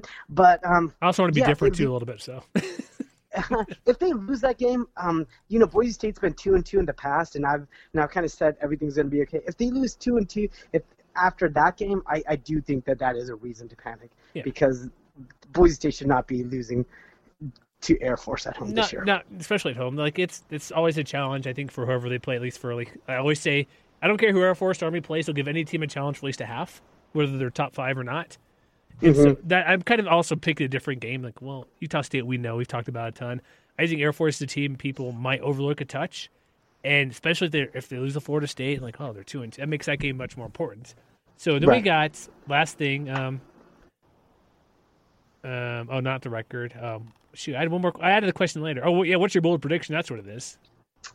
Oh shoot! What did I say? I'll just read it right here. Is that okay? Yeah, go for it. Hank Bachmeier will break the record for passing yards this season by a freshman. Brett Rippon has record at 33.53. I think it'll likely to be awesome in long term, even if there is some occasional growing pains. So there you go. No, that's Kennerly's response. Oh crap! Oh, spoiler alert, whatever. I'm looking at my email. Did you email me these or not? I forget. Yeah. Mine. I should be at the bottom of that email. Oh, you must just. Oh crap! Well, there's Matt's prediction that if we discussed before. Oh, I don't have yours in front of me, so I guess it's a secret. Hold on. Let me go this on the fly. I'm searching my email. I'm like, I have this up. I'm looking at the email thread. So there's Matt's. Hold on. I'll get it here. Here we go. External email. Oh, probably sent from work, right? Here we go. Yeah. Here we go. I got it right now. Sorry. So you get 2 bold predictions. Boise will crush Utah State. Okay, yeah, I do remember writing that. I thought I said something about Utah State. I'm not really sure why the Aggies are getting even minor consideration to win the division when they, like we mentioned, San Diego, Fresno, and Nevada cross-division road games, Hawaii at home. Yeah. There you go. So, that's what bold. I don't think I think Utah State wins 7 games this year, and I really think Boise State will hammer them, and I think that's going to be the moment that even if Boise State has 2 losses at that point, we're going to win that game and lock up the conference, and things are going to be feeling a lot good. So I think that's going to be a really good weekend because I think Utah State will be standing there with 6-5, and Boise State will really just lay the lumber to them. I'll need to think about my bold prediction. I have a negative bold prediction if you care to hear for it. Let's hear it because I'm being probably a little bit too optimistic. No, that's okay. It's Hawaii can upset Boise State. So you got Hawaii and Air Force as credible threats. More Air Force than Hawaii. Hawaii's lower on the list, but hear me out. If Cole McDonald doesn't have a bloody scrotum, he's going to be much better this year than last year. His running ability is pretty hampered when you're hurt between the legs. And I get all the negative why, but if it's year 2 of the run and shoot, yes, they lose John Asura, but they got Cedric Bird, JoJo Ward back there. Hopefully the running game gets a touch better. I'm just saying if they've learned from last year and are a bit more healthy, and the defense is at least sort of average, and Boise's offense I don't think is going to be amazing this year. By midseason, probably fine. They'll still probably be top 4 in the Mountain West. But if the run and shoot gets going, does Boise have 5 DBs to guard the whole game? 4 DBs? So I'm just saying the potential of the way Hawaii plays, that's a possibility with that type of offense. Well, okay, I don't think Hawaii's defense is going to be average. That's my point. Me neither. I'm stretching on that one. So it's why it's a bold prediction, man. Come on. Right. No, I got you. Okay, so let me. For record for Boise State, I think 10-2 is the most likely, but I am not, a straight baseline fan. I'm kind of biased, as most people know. So I'm going to go Boise State 11-1 and go into the conference title game with the Florida State loss. I'm just gonna. No, you know what? I'll say that they beat Florida State and then they lose to 1 game. I'll just say somewhere after that. But just not Utah State, right? Not Utah State. Just definitely not Utah State. I think realistically, anywhere from 9 to 11. I'm probably with you. 10 is what I'm thinking. 9 or 10. You've already heard my prediction. Well, my record prediction already. No, it's coming up. That's right. Sorry, I'm recording this out of order, folks. If you don't know, so I can't give everything away. I will say anywhere between 9, even 12 is possible, but if they get 9 wins, is probably my lowest level. I'd looking to what they could be or not be this year.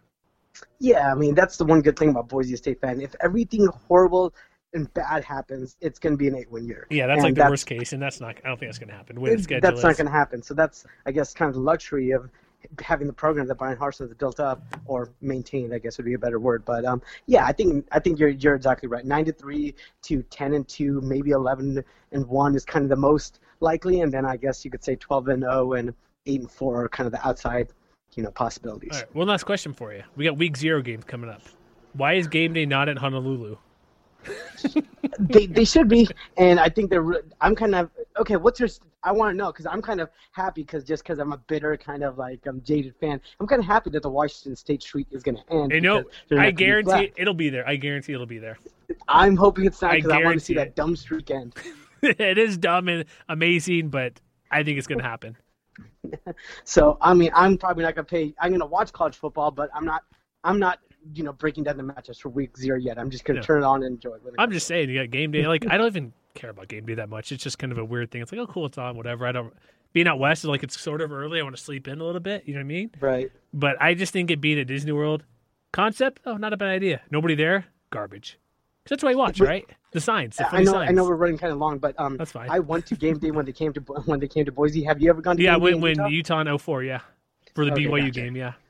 Okay, very cool. When they stuck it in the freaking parking lot, and I'm I guess I better get there at 6 a.m. I'm like, oh, cool. So that's what we did in Boise. We got there at best part 6 in the morning. Trevor Maddich was still on game day when he popped up on the screen. Not Trevor Maddich. No, excuse me. The Nebraska guy, the blonde guy. You know what I'm talking about? Which blonde Nebraska? I know. That's everyone from Nebraska. I know. I'm sorry. You're out there. You should know who it is. He played for them. He's like the AD of Nebraska Omaha right now.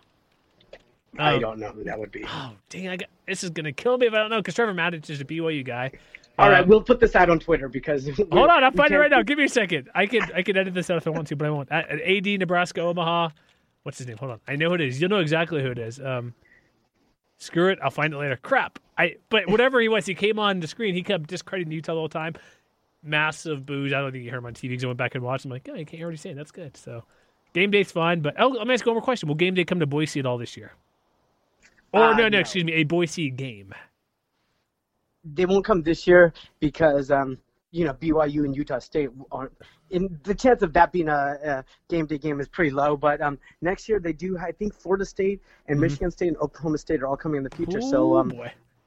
it's possible. I think if Boise State can get to the NY6 this year, because that's how it works in the group of five, that you need to kind of build up a track record of a couple of years. So I think it's possible. I think it's going to happen again next 4 or 5 years. So we'll just see. Yeah, look at this year. No way BYU does because there's a tough schedule. Utah State, unless they beat LSU somehow, which is not going to happen, but probably not. But yeah, if you get to go to game day, just go and have fun and get there early and just yell and cheer and do stuff. But yeah, you got to represent your school. It being in Disney World and nobody's there, it's like. Did you even like one last quick thing? The New York City idea was weird but cool because you have a million different people there when they did it last year. That was a pretty cool thing, and so that's different people there. But I'm telling you, you had a chance to go to Hawaii the one time ever probably because no other games, and you're playing in Arizona. Khalil Tate could be pretty good. I seen him play. He's not too bad when he gets stuff going. Year two, Kevin. Yeah, you could talk about the game. It's not like that's like a worthless game. And you could talk about it for a bit. Who cares if it's 4 a.m. local time? I don't care. Do it. All right, I think we're good here. We went longer than we thought, which is fine. Not an hour, but 40 minutes. So I got no big deal. So you will have a ton of Boise stuff. Also, trash talk coming. You ready for that? Hey, listeners, really quickly. Hey, I have recorded some really dicey trash talk for you guys. It's not dicey. I think it's respectable. Yeah. Well, I mean, respectful. I should say, not respectable. No, I'm not showing anybody else in the conference any respect. So just keep your ears out for that. Yeah, looks like we'll have our big mega preview next time. So we'll have a handful of people there. It's fun. It's I'll give you a hint. Utah State centric, folks. I've already heard it, so there's that. And check out Raj Bleeds Blue on Twitter. And trust me, folks, you hear him here and on Twitter. It's a little exaggerated. He knows what he's talking about, but I like to have fun to poke people too. Even myself. Yeah. On Twitter, I'm like, I know he's screwing around, so I dive in or not. It depends on how I'm feeling that day, right? Right. Hey, I mean, respect is good, but, fun is also good. Also. All right, thank you. And we'll get to the rest of the show with our actual predictions with me and Matt in a minute here, folks. We heard from Raj there. He was great, wasn't he, Matt? Amazing. Yes, he was. As always, as we joke, it's good. So if you're still with us, we appreciate that. Thank you. Let's get to schedule time. It'll be pretty quick here. If you listened to our last podcast, Matt, they should, if they listened real closely, they could know the win-loss record of this podcast. So we can just stop now and say see ya. Almost. Right? We almost could. We have to at least. I see. Here's the thing. We have to at least talk about the non-conference schedule. Tiny bit. I'm kidding. Okay, week 1, which we already kind of mentioned, Jacksonville, air quote neutral game for Florida State. It's August 31st. I didn't realize this. You heard me and Raj talking. We thought this was like a 4 Eastern or that 3:30 Eastern kick. It's a 7 p.m. Eastern kick on ESPN, which will help with the humidity and heat out there. It's gonna be a little bit cooler. Still hot, but Florida State's coming off a 5-7 year. They have a new quarterback. They brought in a couple of like Hornibrook from Wisconsin. There, he's not starting. I think was it Jamal Blackman? James Blackman. Sure, yeah. James Blackman probably getting the start there. And so, this, like we mentioned, the defense secondary. If he's off to making that one the first start there against a good Boise team, because like this, you think about this. This is no walk in the park for Florida State either. They're playing possibly one of their outside of Clemson, and I think they play Florida like they always do, or they play Miami. Whatever. This is probably a team that's probably top 4 in their schedule at worst of who they're playing. I guess it depends on your feelings about random ACC teams like Virginia and Boston College. Clemson, come on, they play Clemson, right? Oh yeah, they definitely play Clemson.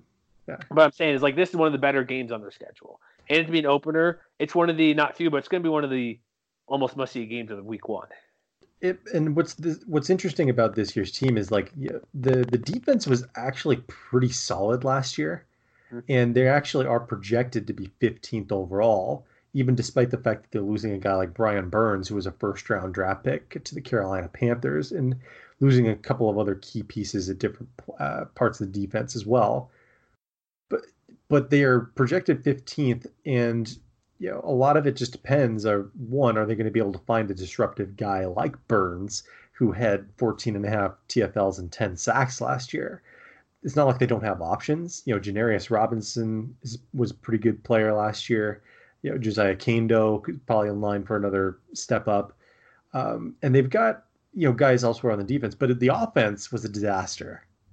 Yeah, that was the problem. And some of that maybe is due to James Blackman's absence. He was lost. I think didn't he have an ACL injury as well? I forget off the top of my head. I have to look up and see, but I know he missed quite a bit because that's why they're bringing in Hornibrook. They brought in the transfer to eligible right away and Jordan Travis. So they brought as many people as possible. But I mean, other than kind of a significantly high sack rate of 10.5%, Blackman was pretty good when he started. He completed nearly 65% of his passes. He only had one interception and 55 pass attempts. But he's going to need some help around him, and that's I think where the question of this game is ultimately going to need to be resolved, because you have Cam Akers coming back. He's definitely their number one running back, but he only had a success rate of 29.8% last year. That's not going to get it done. He only had an opportunity rate of 38%. That's also probably not going to get it done. No. And I'm assuming that the offensive line is going to be better than it was last year, because I remember them discussing it at length on podcast Ain't Played Nobody. The offensive line was a disaster last year. They were dead last nationally in adjusted line yards. They were, 125th by stuff rate, 126th by opportunity rate. They weren't much better by sack rate, whether it's standard downs or passing downs or whatever. So you have to figure they're going to get a little bit better there. Or even if they're a little bit better, maybe that's an opportunity for Curtis Weaver to really wreak havoc or something like that. So it's not like they don't have talent. That's never the problem at Florida State. It's whether that talent's going to come together. And I think that when you look at SP Plus, the fact that they're only 46% to win this game kind of tells you that even despite Boise's lingering questions, we have a sense of what Florida State wants to do, but they've still got questions themselves.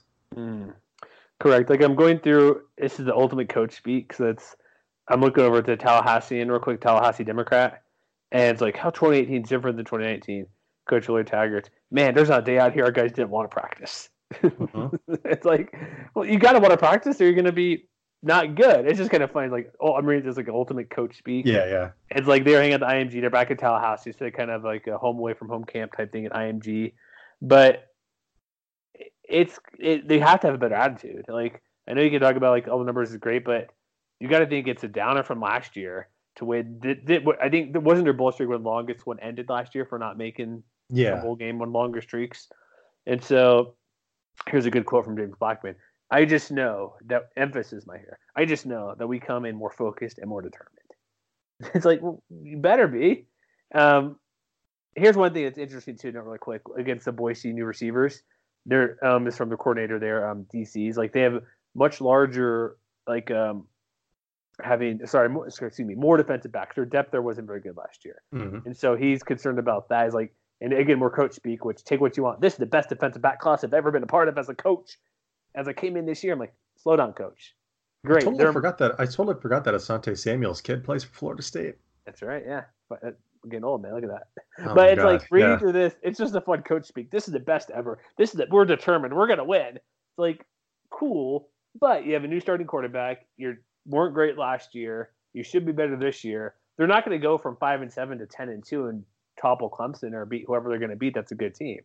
They're going to be. They're probably not going to beat Clemson, but they're going to be better than they were last year. Yeah, no, they're definitely not going to beat Clemson. I'm telling you right now. They may not be Boston College, man. If they play them right. They do. They go to here's why I don't think they'll be good. They go to Virginia, who's not too bad. They go to Clemson. They host Miami. They go to BC, who's pretty good. They go to Florida. So they might be a 7-5 team, and they are favored to win this game. What's the projection from S&P? A couple points? Like I said, it was they're 46% to win this game against Boise. If you're on my prediction before, okay, here's the thing. I recorded this last week with Rosh. Hopefully I'm correct. I think I picked the Boise State win, but this is my official pick. So if you heard 8 minutes ago I said Boise going to lose, I'm going Boise to win this game. I'm calling the upset. Well, I've got Florida State winning this one. No! We need to split the vote because apparently we love Boise State no matter what. But I know, but it's not far fetched. It's reason to pick up game essentially, a field goal game, 3 to 5 points. But the Boise's good enough defensively for what Florida State did last year. They'll be fine against them. Our big concern is how many points can they score. Mm-hmm. I think if they're going to win, it's going to be a low scoring game. Like it might be 21-17. I don't think there'll be that. That actually sounds about right. I don't think there'll be that many points scored in this game. So I'm picking Boise to win in the close one. And I guess since we talked special teams moments ago, hopefully that goes well, right? Fingers crossed. So you pick victory. I pick victory. You pick loss. They got Portland State. So Marshall. We'll get to the Portland State victory. So Marshall's not a bad team. They're an okay team out of CUSA. Interestingly, Marshall's a lot like Florida State, where they had a pretty good defense last year and a disastrous offense. Yeah, and so I guess that helps Boise State, the defense being good. That's also why I'm thinking Florida State could be a victory for Boise.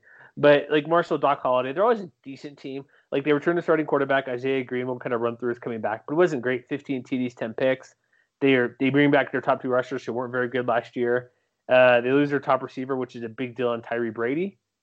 But like their offense, you're right, bad. Like they're losing their best receiver, and the guys returning aren't that great.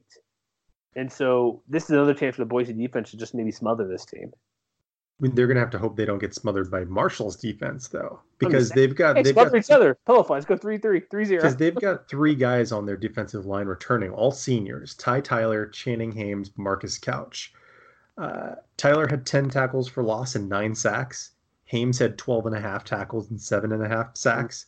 Marcus Couch had 8.5 tackles for loss and 2.5 sacks. This is a very good defensive line, and the guys behind them, even though they're replacing, I think, 2 or 3 starters at linebacker, Omari Cobb, the guy who's returning from last year's unit, he had 6.5 tackles for loss and 3.5 sacks too. So it's a team that can be disruptive, and if Boise State doesn't have their offensive situation figured out, this is exactly the kind of game that could be a little closer than S&P would suggest. Like the Marshall's only given a 17% chance to win this game. Way too low. But it's not. But if Boise's not careful and it takes a while for the offense to come around, this could be another slugfest that's a lot closer than a lot of people anticipate. Yeah, like Marshall's always decent. So I think I'm going to say Boise's going to win. I have this as a win as well. Yeah, but I think it could be a fairly close game, maybe with it being week 2, and it's on a Friday night as well. So there's that as well coming back. Yeah. And I think Marshall, did they have an FCS team week before? I think they played Colgate or something. No, that's Air Force. VMI. VMI, okay, close. That's some military institute thing. So, all right, do we get to conference play early on? We'll kind of go through these quickly because I know we're going to wrap this up. But we talked about Air Force before. I guess the big news now, which we'll get to again, they haven't announced the quarterback, but it's Hammond or Sanders, Isaiah Sanders, Donald Hammond. We're not confused. We're confident. I think you and I are. I'm safe speaking for you. They should both be fine, right? Whoever's under center. Yeah, I think so. I prefer Hammond a bit, but that's just me. This game can get weird and wacky just because it has in the past. Triple option's been an issue. Turnover been an issue. I'm going to go – I've already made my pick. I said Boise's going to win. But that same thing with the Marshall game, Matt. That 86% is way too high. No, I mean, I'm kind of on the same page. And that, like I said, I think we talked about it in a couple past podcasts. I think that S&P Plus in particular just tends to underrate Air Force in the academies. I fully expect it to be another must-watch matchup, but I do have Boise State winning that one. And I do like the schedule as well, how it breaks up. It goes 4 games break, 3 games break, 5 games. Then they have a stretch, which is fairly intriguing to me. Armani Rogers, go on the road to Rebel Stadium, play UNLV. If Rogers is healthy, something weird could happen possibly. I don't expect it to be that big a deal because the Rebel defense, we've talked before, it's whatever. Dicey. But, yeah, dicey at best, but that's going to be a win. Mm-hmm. If you listen, once we all go back and listen to my Hawaii thing, okay, people could – I assume you victory, right? Rebels, yeah? Yes. Yeah, okay. Got it. Just making sure. No, so the Hawaii game, when you heard me talk to Raj, I gave here's a stupid upset or something weird.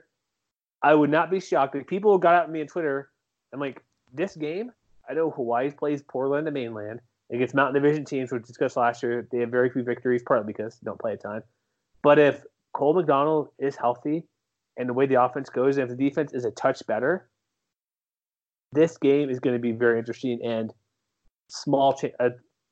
there's an upset alert that should be tagged on this game, I think. This is one of the more fascinating games of the year, especially if both teams come in at full strength. That's what we want.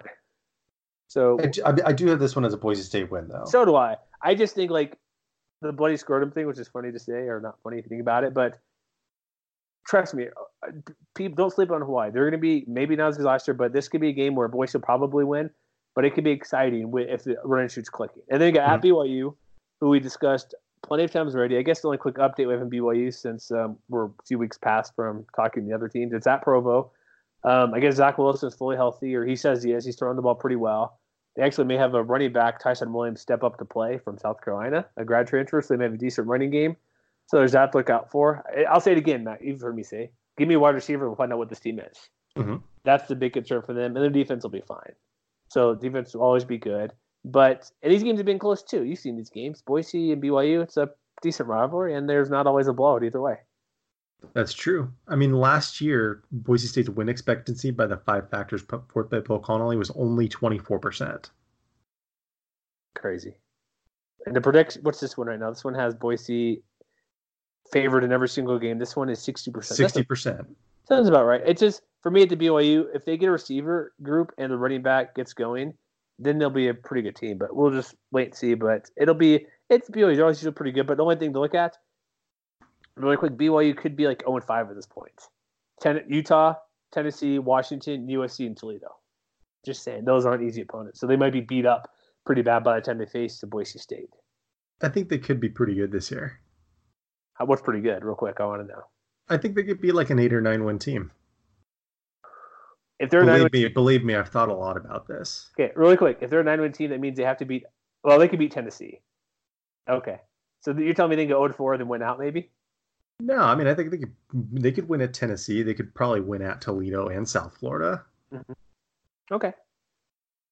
I think there's and they could also beat Boise State at home, which I think they'll do.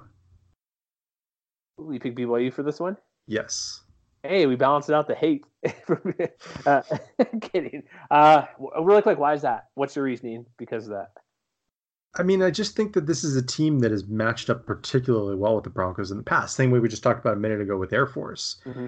And they seem like they're going to be a more complete team, even despite the obvious questions that we brought up in the past. They should have an adequate running game.